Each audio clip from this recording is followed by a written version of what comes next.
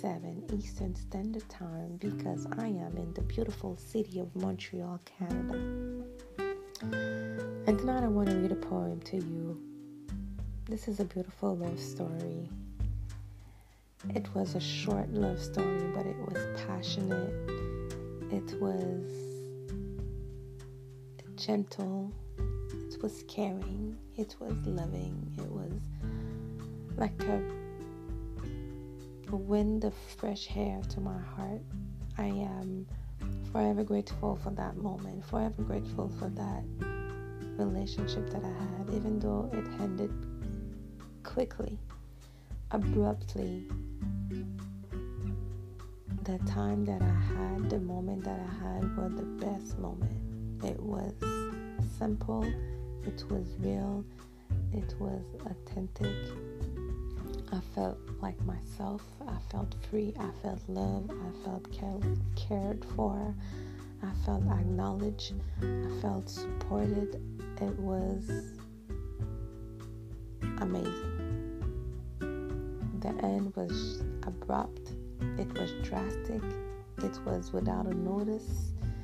It didn't end up in a fight. It didn't end up in an argument. It didn't end up with cursing word. It ended up with a love and acknowledgement. I can say that now, but I cried and I cursed and I was hurt because I had a vision of forever with that person.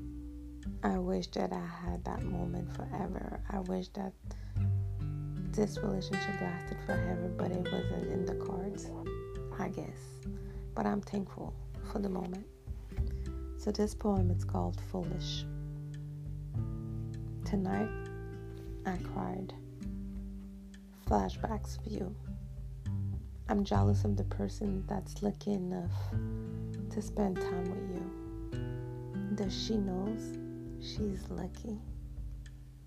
I'm jealous of your kids, especially the one I wished I could have had with you. I'm jealous of the time that passes us by that we won't never get back. I'm jealous of the time that passes us by that we won't never get back. Work, plans, deadline is a trap.